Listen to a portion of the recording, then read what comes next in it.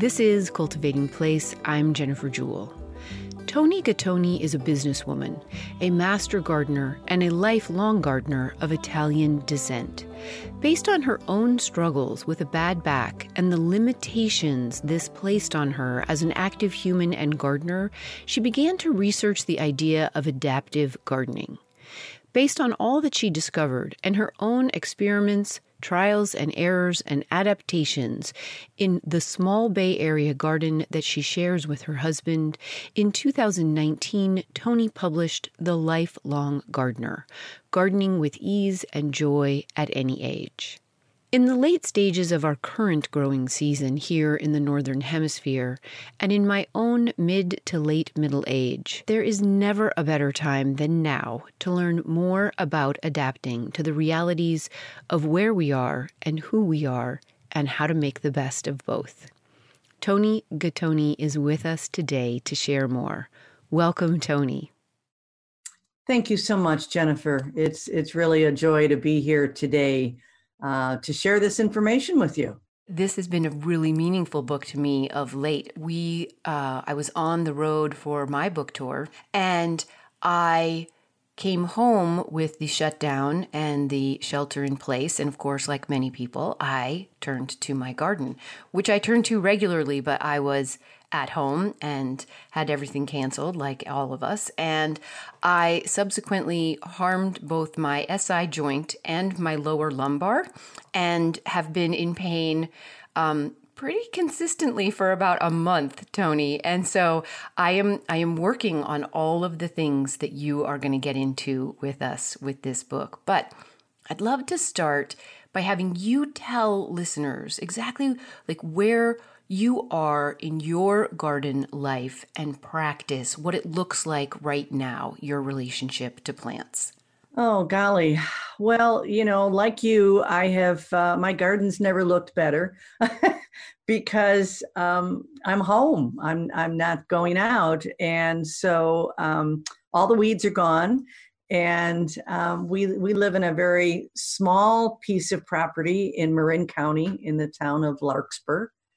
And we have 2 elevated raised beds. We have about 30 containers and vertical gardens.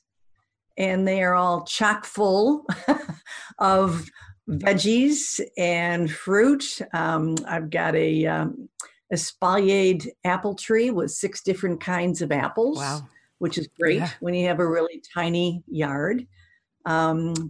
Blueberries that are, oh my gosh, that's like the 5th year of their life in containers. And we have more blueberries this year than we've ever had. So, and I've got roses and ornamentals but I have to say the roses have become the bane of my existence in the garden because I'm always fighting black spot. Mm-hmm. What are you going to do? What are you going to do? Yeah, you're either going to live with it or you're going to pull them out. Right, and I did. I did decrease it. I've only got 5 rose bushes now, and they better behave this year. That's all I can say. And that's what I tell them when they go out. Okay, you better behave. And so, where you are in Marin, what zone would that be? 16, 17. Okay. Yeah. All right. So you are cooler by quite a bit than me, yes, and warmer in the winter. And interesting. I love the idea of the blueberries in containers, and of course the vertical gardening and the raised bed gardening and the container gardening is all going to be part of what we're talking about. Yes. Give us, though, I want to go back a little bit because I think you have a really great gardening sort of history and story yourself that brought you to this love and then the work that you're doing with this love. Will you take us back to the people and places and plants that grew you into a garden and plant-loving person, Toni? Well, I think the great inspiration started in my grandfather's backyard in Chicago. He was an amazing gardener. I mean, you could it seemed like each blade of grass in his backyard was healthy and vibrant. His roses, I never saw any sign of disease anywhere. And he had a very small but very productive vegetable garden. And I always saw the joy that was on his face when he was sharing with us the flowers and the fruits of his labor. And it continued with my mom. And my mom and I had a beautiful relationship. We were like two old shoes, we used to say.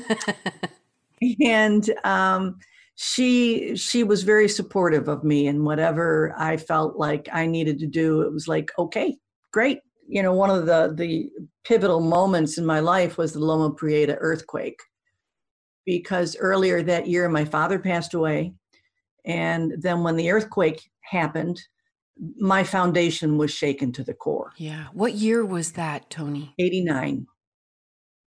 And I made up my mind when I finally got on the ferry to come home and I could see San Francisco in flames. And I said, I don't want to do this anymore. I don't want to work in downtown San Francisco. And I applied for an equity line on my home. And as soon as that got approved, I quit my job in downtown San Francisco and I sat in my garden saying, now what?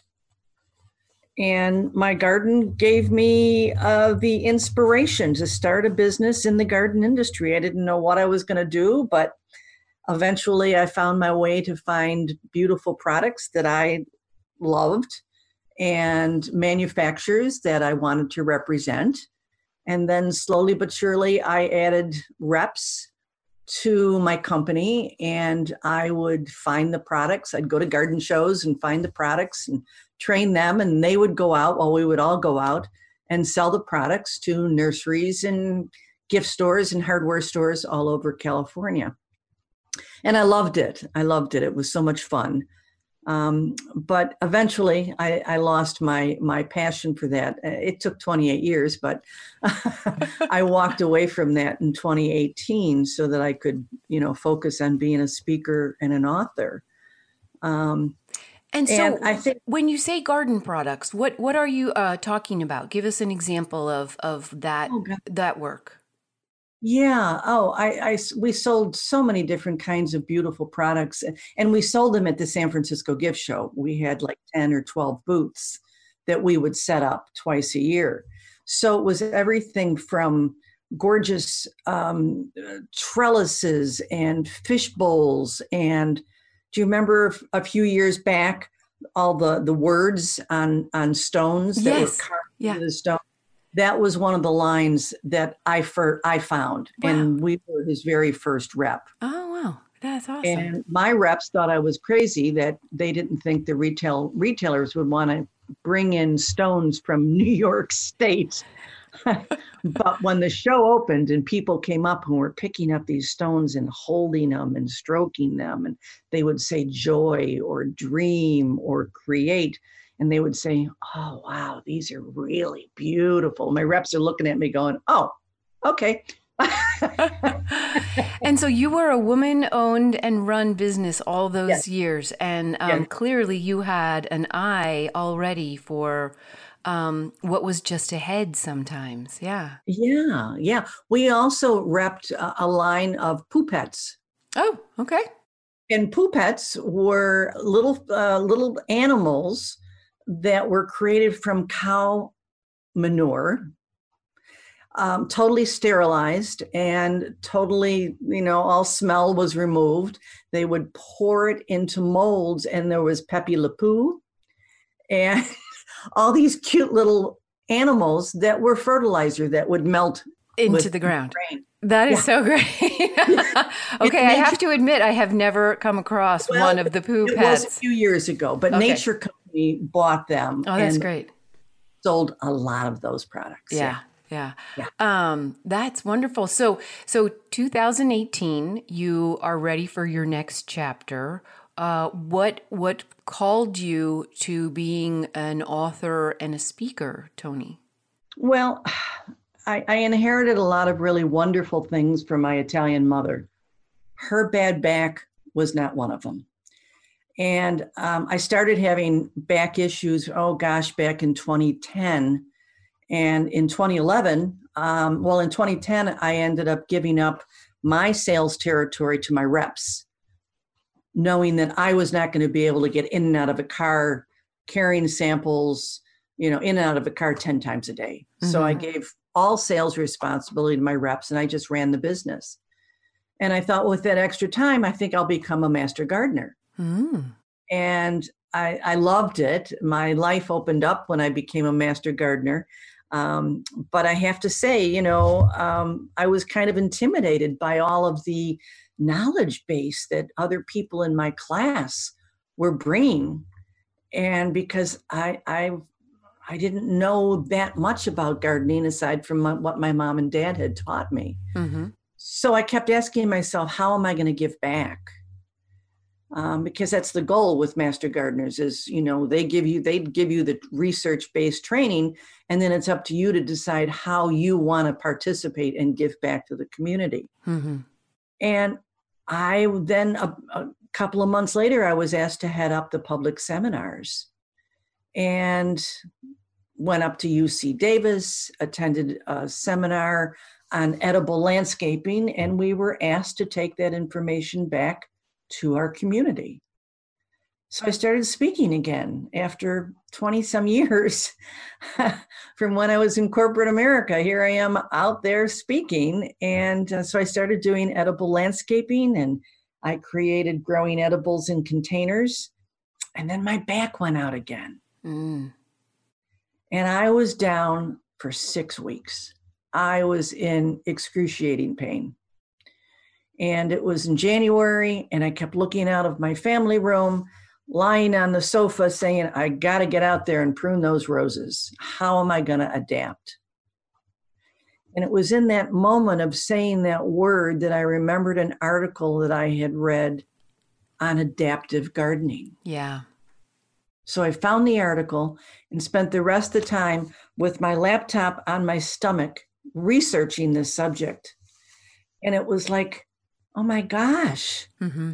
I'm not alone. Mm-mm. Mm-hmm. There's a lot of people who have bad backs, bad knees, bad shoulders, wrists, everything else. And I had lunch with our 2 presidents of Master Gardeners, and I said, this is what I'm thinking of doing. I want to put together a talk on adaptive gardening. Do I have your blessing? And they said, absolutely, go for it. So I did. I'm Jennifer Jewell, and this is Cultivating Place. Toni Gattone is a master gardener, author, and speaker specializing in the area of adaptive gardening. She is sharing with us today some of her thoughts and strategies for gardening with maximized physical ease and joy at any age.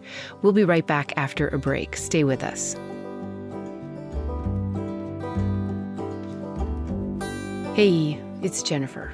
I love the emphasis Toni places on paying attention and increasing our own awareness of where we are.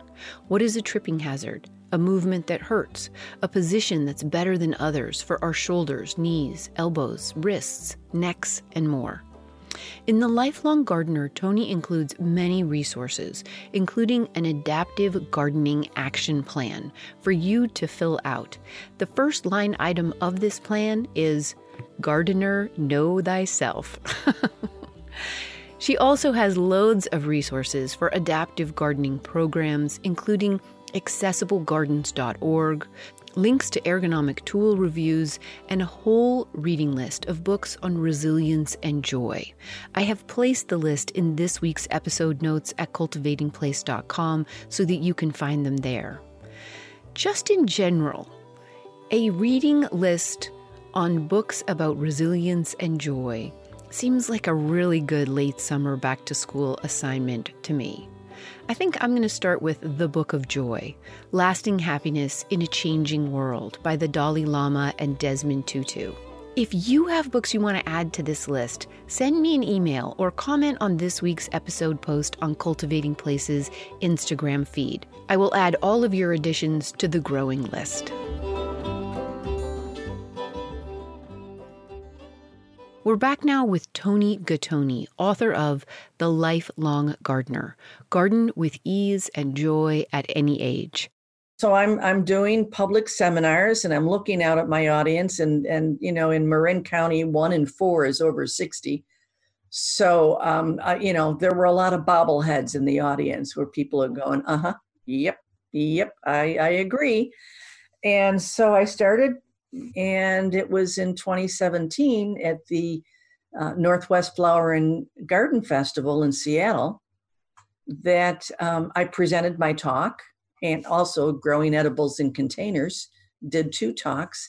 And a week later, I was approached by an acquisitions editor wanting to know if I would be interested in turning my 1-hour seminar into a book.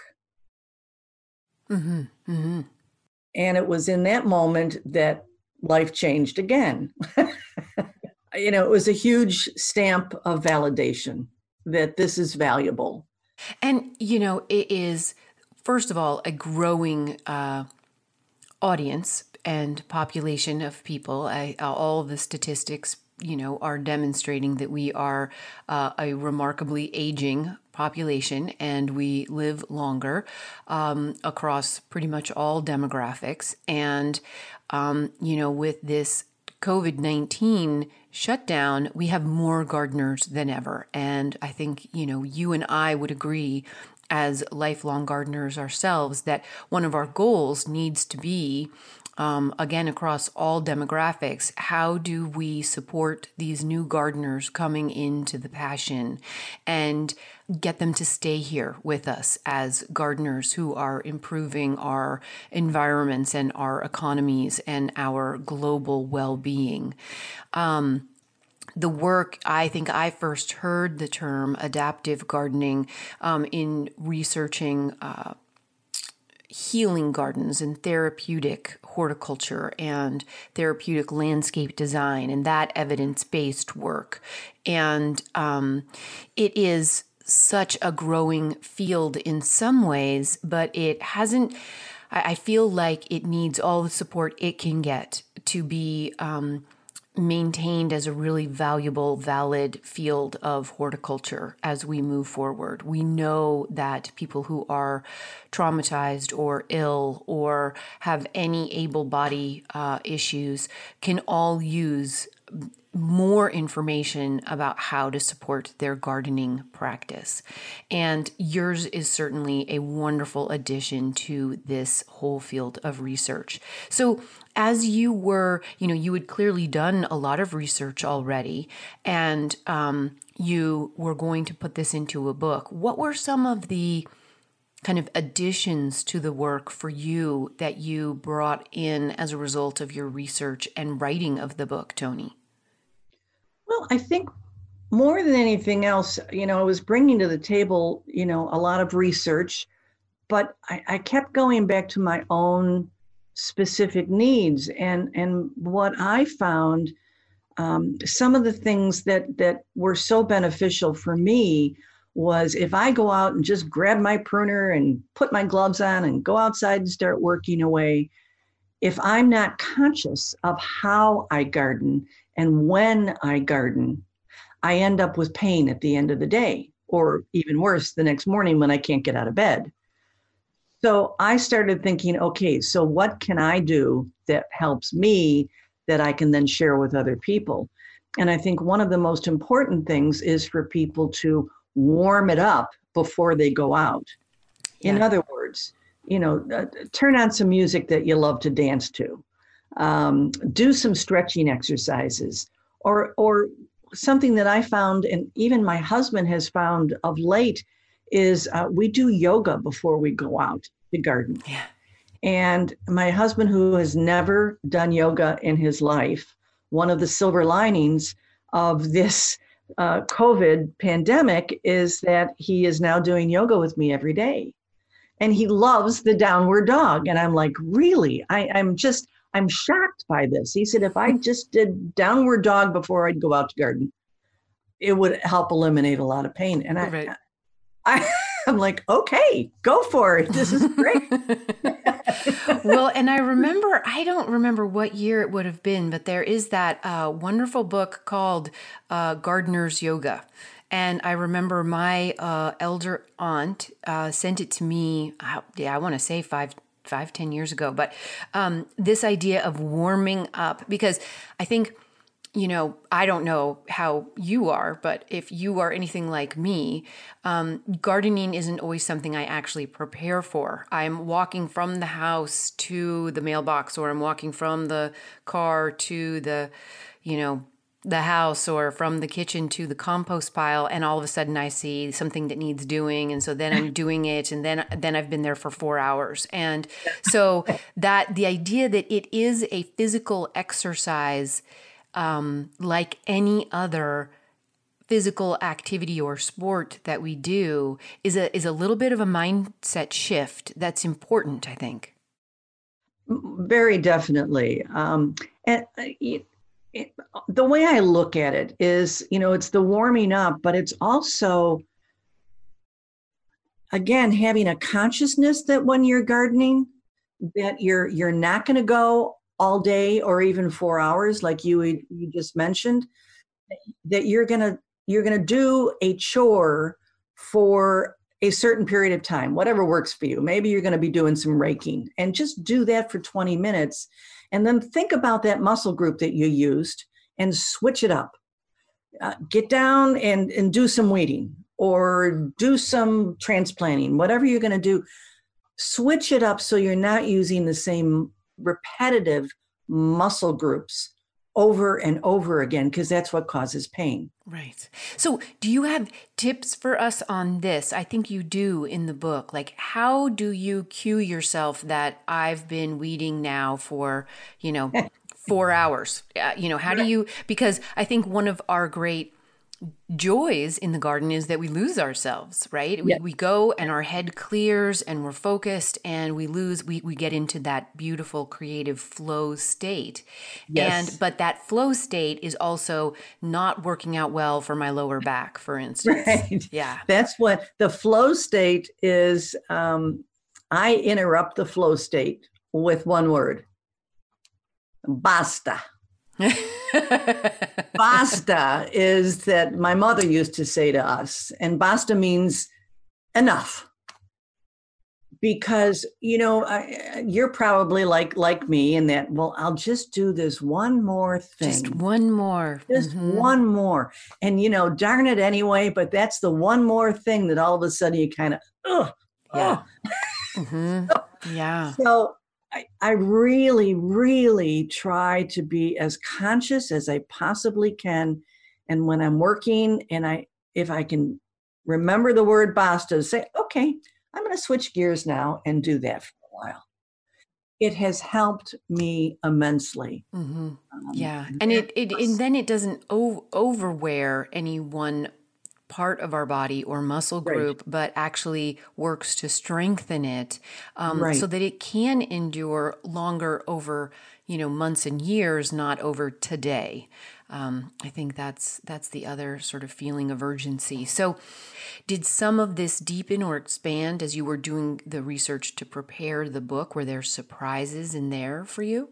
Yes, there was. I mean, in the beginning, my intent was this to be for seniors, because I know that there are so many baby boomers becoming, turning 60, 65 every year. But it was when I started doing the seminars that I would have people come up to me that were in their 30s and saying, I've had this bad back of mine, maybe not for as long as you, but boy, it really puts me down. Or, 40-year-olds that have to have a knee replacement. And so it was through the interaction with the audiences that helped me to better define the book and the scope of the book to include people of all ages and all abilities. And it's about being resilient and finding a way to get beyond the tragedy, the traumas, the challenges that life presents, and find another way to get it done. And find another way to have this thing that we know we love and adds to our lives be a accessible for as great a number of people as possible. I think that is one of our great mandates as people who have had the joy and privilege of learning how to garden and having time invested in the garden in our lives, that we get that word out and support other people in this passion, because we know that it makes a difference in so many different ways. Exactly. Well, it's really joyful to see this gardening renaissance that is taking place. Who would have thought? I mean, the growers certainly didn't anticipate this, nor did the nurseries. And, and I love that yeah. sentence that you started us out with, which was your epiphany mental statement to yourself, question to yourself: how can I adapt? And I think that's just a great, lifelong question for all of us in any situation, right? Sure. But especially in our gardens, I think, and as gardeners in this world. So walk us through the book. How did you ultimately, because I'm guessing you might have gone through one or two different versions of how to structure it, and what lessons you really wanted to make primary for people who were just getting into this idea. Well, I divided it up in three sections. And the first is about the gardener and the gardener's body and what they can do to consciously really be aware of how they garden and when they garden. Reminding people, I mean, most people, are using sunscreen. They know an SPF 45 is the minimum that they should use for a good sunscreen. Are they aware that if they buy a great garden hat or apparel, that it should be a UPF 50? It's a very different code. I help them to understand and to realize they're not alone, that as we age, we have less ability to be out in high temperatures. We have a greater sensitivity. And I know for myself, I was just out the other day and my husband looked at me and he said, I think it's time you take your own advice and sit down in the shade for a while, because your face is awfully red. Yeah. And it was like, oh yeah, thank you. Yeah. It helps me to be conscious myself. So it was all about the gardener, and how they can be opportunistic. In other words, go out and do weeding after your drip irrigation has gone off or after it rains, to take advantage of when the soil is going to be a little bit more moist. And so then the second part is all about the garden and how gardeners can reevaluate their garden and to determine how they can modify their garden or make changes to their garden to increase their comfort and their safety in the garden. And I spend some good amount of time talking about hardscape. So give us some examples of that. And I know one that comes to mind for me, but describe to us, what do you mean when you say that? Well, many of us got seduced by the look of curving flagstone paths. And that's what I installed in my small garden. So from the very front walkway, you go off to the right, you go off to the left, and it's these flagstone paths. And when we put them in many years ago, we took our lawn out, we didn't think about the spaces between the flagstone. So, and I planted, woolly thyme in the first time around. I put in woolly thyme in between because I love the colors and I love the fragrance that it gives off. Well, along comes the drought and the ground cover is gone. So it just dried up. So now I am faced with gaps that are several inches wide and sometimes several inches deep. So, of course, I continue to plant ground cover, and lo and behold, another drought comes along. And it's those gaps that are tripping hazards. And I know in my own garden, I've got some lyrium that keeps kind of growing in between. And if that's wet after a rain or the drip goes off, again, it's a tripping hazard. So I'm constantly having to pull plants out of there that don't belong there. And so I suggest to people, it's an expensive proposition to change hardscape, but I suggest to people that if they can do it, that they look towards replacing uneven surfaces such as flagstone with a 3 to 4 inch path that is a solid surface, such as cement or interlocking pavers. In her book, The Lifelong Gardener, Toni Gattone writes, quote, "We all love to garden, yet many gardening tasks like raking, pruning, weeding, digging can play havoc with our bodies. Drum roll, please. Adaptive gardening to the rescue." End quote. We'll be right back for more with Toni, sharing what she's learned through research and life about gardening with greater physical ease at any age. Stay with us.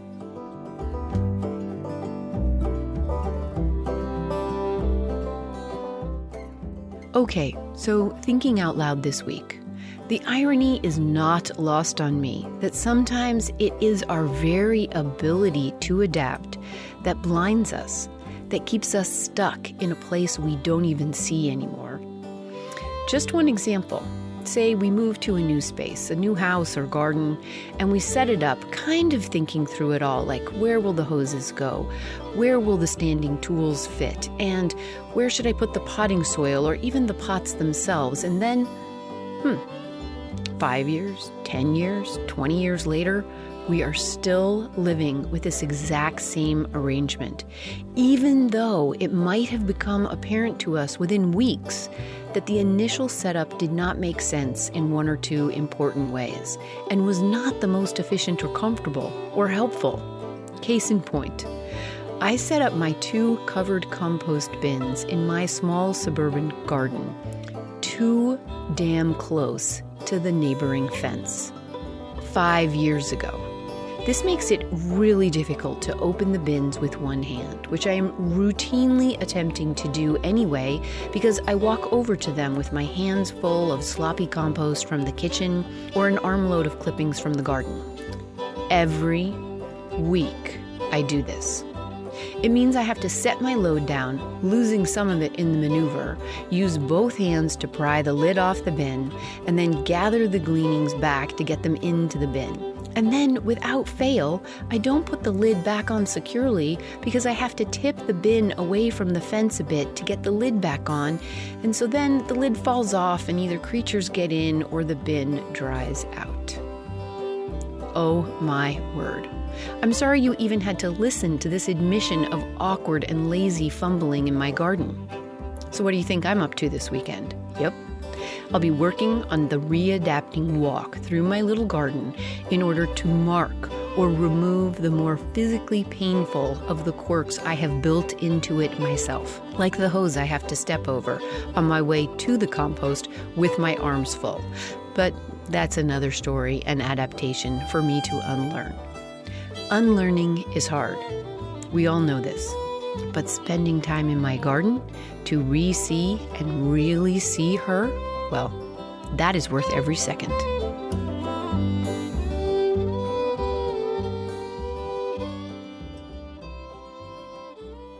We're back now to our conversation with Toni Gattone, lifelong gardener, talking to us about ease and joy in the garden and as a gardener at any age. As we come back, she's sharing her advice with new gardeners of any age to start from the very beginning, thinking creatively and proactively about ergonomic comfort in your very first garden designs and tools. Welcome back.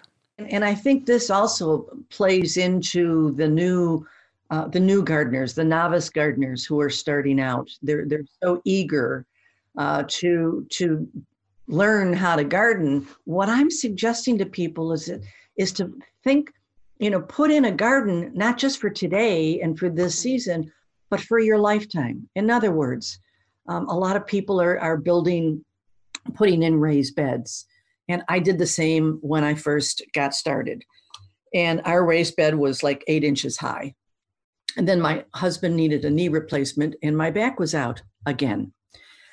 So that following, we got through that season, but then what we ended up doing was lifting that up. And I suggest to people that instead of just a raised bed, it's an elevated raised bed, waist high whenever possible. And then that way, if you're planting, you're tending, you're harvesting, you don't have to bend over. You can sit down next to it, or you can sit down on the side of it, however you've constructed it. And you're going to be able to garden in that elevated raised bed for years to come rather than just a season. Mm-hmm. And so when you say elevated, is it like one of the trough kind of beds where it's actually up on legs so that you could put a wheelchair legs under it, or a walker can go right up next to it? So it's empty or open under the bottom? It's open, yeah. Yes. And so how deep is the soil portion of that elevated bed? I'm going to say, I was going to say about 14 inches, maybe 15 inches. Mm-hmm. Okay. Yep. Yeah. And ours are 4x4. Again, we live on a small piece of property, and we've got 2 of them. And we've got one of them is dedicated to be a cutting garden, and the other one is for our veggies. Yeah. Okay. So elevated raised beds. Yep. Right. Containers. Mm-hmm. Containers are a great way. Now, I am blessed with a lot of containers, many of which, unfortunately, are made of concrete. So they're heavy to look at, let alone move. And the whole idea of containers is that you can move them around and change with the seasons. And these are not as movable as I would like. Although in the next part, I can tell you about a tool that helps with moving those pots. And then I also kind of fell in love with terracotta, Italian terracotta pots. So I do have a plethora of pots that I'm always rearranging. And so like I have on my front porch a salad bar, which has arugula and spinach and all kinds of salad greens and some herbs. All right. So containers. And then the third thing are vertical gardening opportunities. I have window boxes under most of my windows that are just great for growing all kinds of things, whether they're flowers or succulents or salad greens. I also have some vertical planters. I have a vertical planter on my south-facing patio that I have succulents in that is gorgeous. You can do all of the work that you need to do standing up, and then you can stand back and admire what you've just completed. And then I don't know if you've ever seen gutter gardens. I have, but describe them for us. For this, I suggest that you do not use recycled gutters, but buy new gutters, plastic gutters, and you simply drill holes in them, every 6-8 inches. And they're fairly narrow. So you want to think about just growing shallow rooted plants, such as succulents. But I think what's really great are salad greens and lettuces. Plant them up and put them on a fence and add drip irrigation to them. If you're short on space, it's a great way to grow lots. Okay, so in an area like mine where it is very hot and dry, how quickly do those dry out? Do they require a lot of irrigation? I would suggest on something like that you would probably want to irrigate every day in as hot a climate as what you have. Mm-hmm. It depends on what you're planting. I mean, if it's salad greens, when the lettuce is kind of drooping, you're going to have to go out there and water more often. In the case of strawberries, for example, they're pretty darn hardy. You'll know when they need to be watered, but they're not going to require as much water as, say, salad greens. And of course, succulents, can go, I water my succulents maybe every 2 weeks. Yeah. So I think that is a great point just about being really aware of resource management in how you use these different ideas for incorporating these pain and movement adaptive elements into our gardens. And I have seen gutter gardens done really well, and especially against a building where they are either protected with shade or protected with a little bit of a heat island off of them. I think they're very clever and are very beautiful as well. And clearly you have other vertical opportunities that you are using as well. And I'm thinking back to your espaliered multi-variety apple tree, Toni.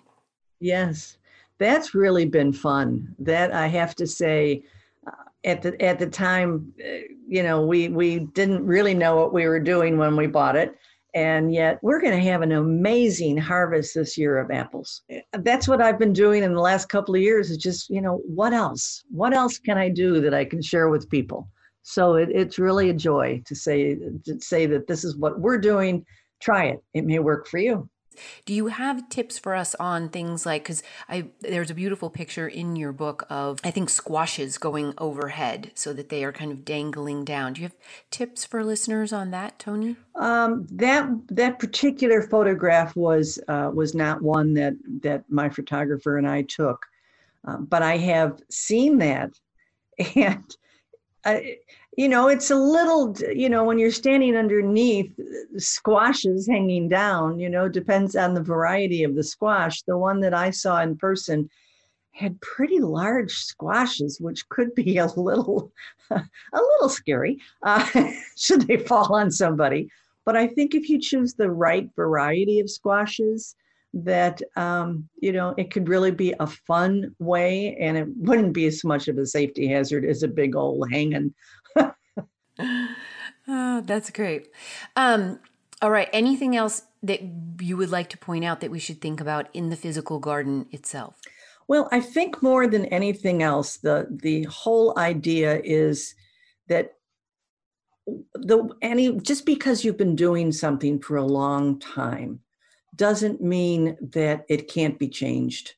And you just have to really, like you said before, Jennifer, walk through your garden with these new eyeglasses, these new adaptive gardening glasses, and say, it is true. When I go over and I do that, that's when my shoulder really starts bothering me.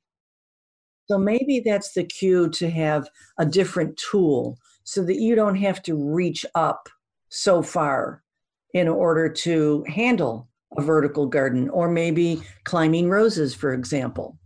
There are other things that you can do. And that kind of brings us to the third part of the book, which is all about tools. I'm having sold tools to nurseries all my adult life. I know that gardeners love their tools. So I was really seeking out opportunities to work with manufacturers for the last several years while I was still in the rep business, for really good quality ergonomic tools that I could then present in the book. And I think there's some that are so well designed. One, for example, is not necessarily an ergonomic tool, but it has an ergonomic grip on it, and it's called a soil scoop. And the soil scoop, to me, replaces all those trowels that if you're scooping soil, you're scooping mulch, you're doing furrows in your garden. The soil scoop is really a great tool, and it's got a comfort grip on it. Yeah. So with that, I want to ask you, will you please define for listeners what you mean when you say ergonomic tools? Okay. What does that mean? The way I look at ergonomic tools is a tool that's going to keep your wrist in a straight position rather than having it be, well, if you could see my hand right now, my wrist right now, instead of having the wrist bent, if the wrist can be in a straight position. And also that it's comfortable. For example, you can make a tool more ergonomic so that it's comfortable. If you have, for example, decreased muscle strength in your hand or the dreaded arthritis, there's something that gardeners can do. I took one of my old trowels and I went down to a bike store and I asked them if they had any bike grips that they were going to throw away. And he said, yeah, as a matter of fact, I do. He said, why? What are you going to do with it? And I took the grip and I wedged it onto the handle of this trowel, and it now became a thicker and cushier grip that was easier on one's hands. Yeah. And I think that comes back to exactly what you were speaking of a little earlier, which is paying attention. If your handle on a tool, whether it's your rake or your shovel or your trowel or your hori knife, isn't comfortable, why isn't it? Look at it, think about it. And first of all, notice that it's not comfortable. Don't just, Right. put that in the back of your head and not pay attention. Like notice that and then try and problem solve. Why isn't it? What would make it better? Mm-hmm. Exactly. Exactly. For example, I had a tool that it, if you left it out in the sun, it would get very, very hot. And I found a product called Plasti-Dip. And Plasti-Dip you can buy in any hardware store.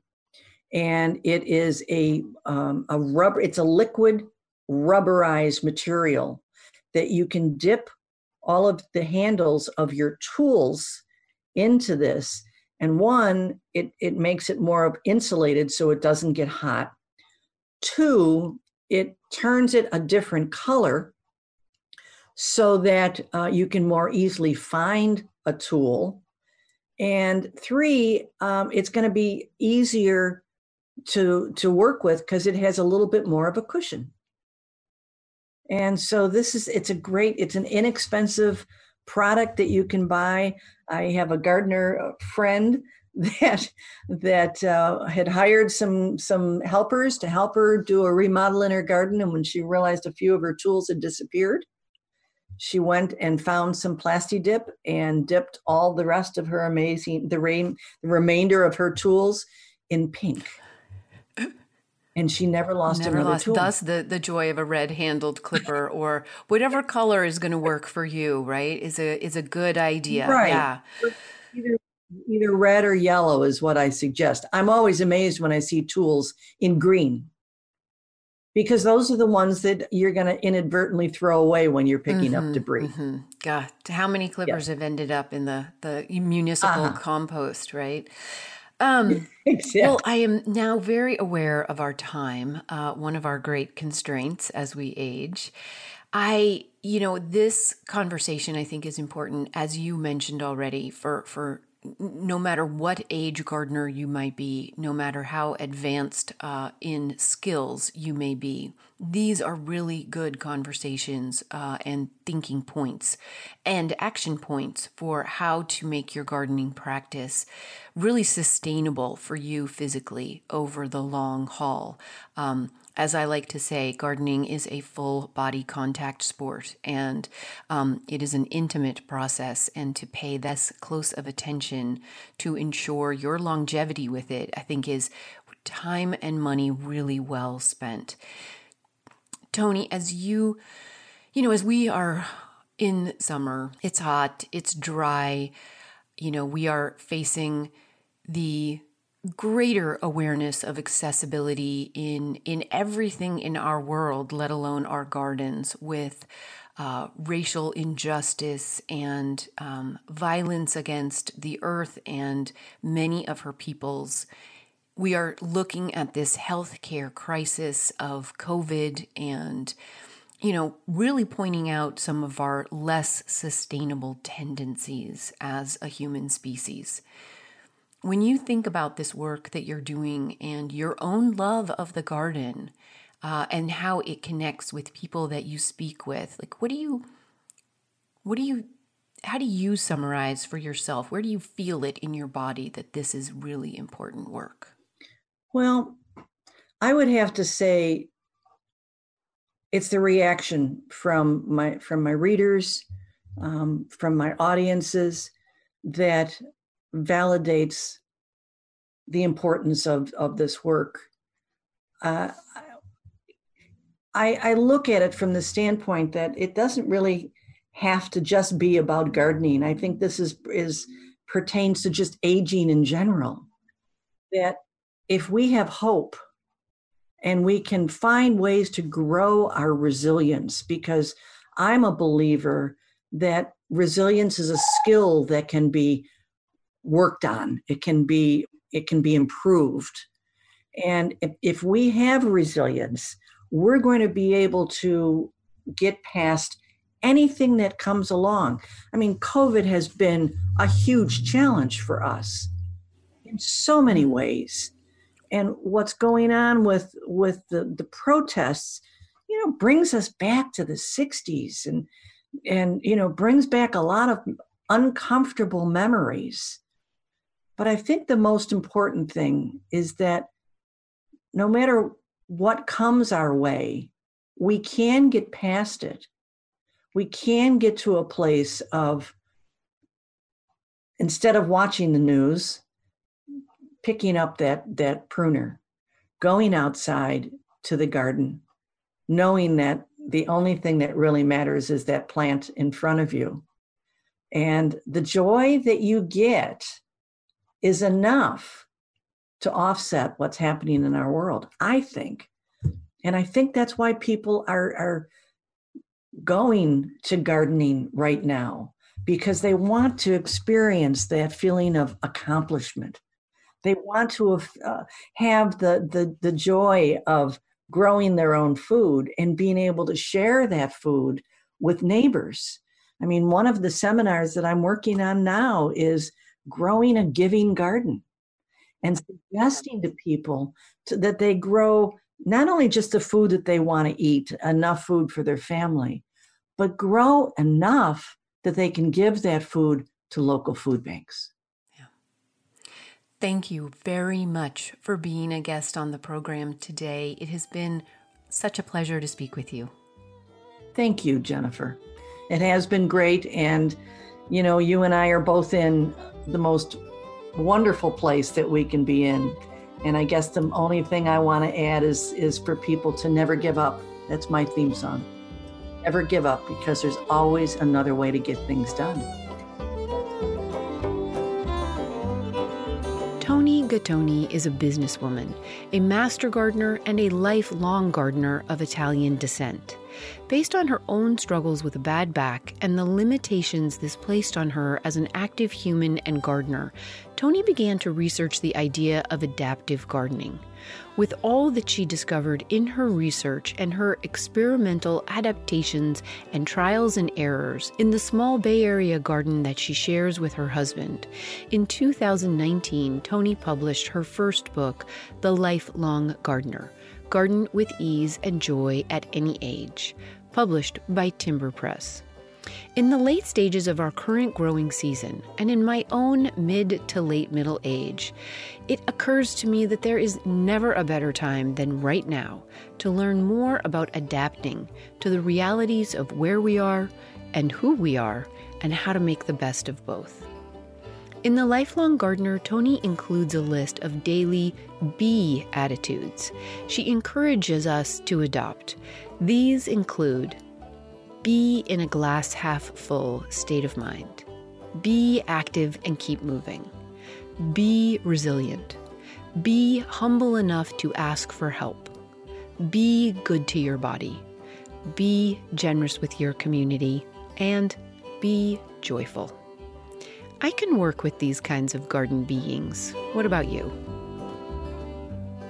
Join us again next week when we're focused on growing food and community, and we're joined in this by Patricia Spence of the Urban Farm Institute of Boston, working to grow more food, train more farmers, and build healthier communities everywhere.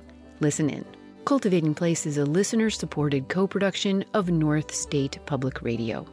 To see many photos from the book The Lifelong Gardener and Toni Gattone's own life as a gardener, check out the episode notes for this week's show at cultivatingplace.com. Our show producer and engineer is Matt Fiddler. Original theme music is by Ma Muse, accompanied by Joe Craven and Sam Bevan. And thank you, as always, for listening. Cultivating Place is distributed nationally by PRX, Public Radio Exchange. Until next week, enjoy the cultivation of your place. I'm Jennifer Jewell.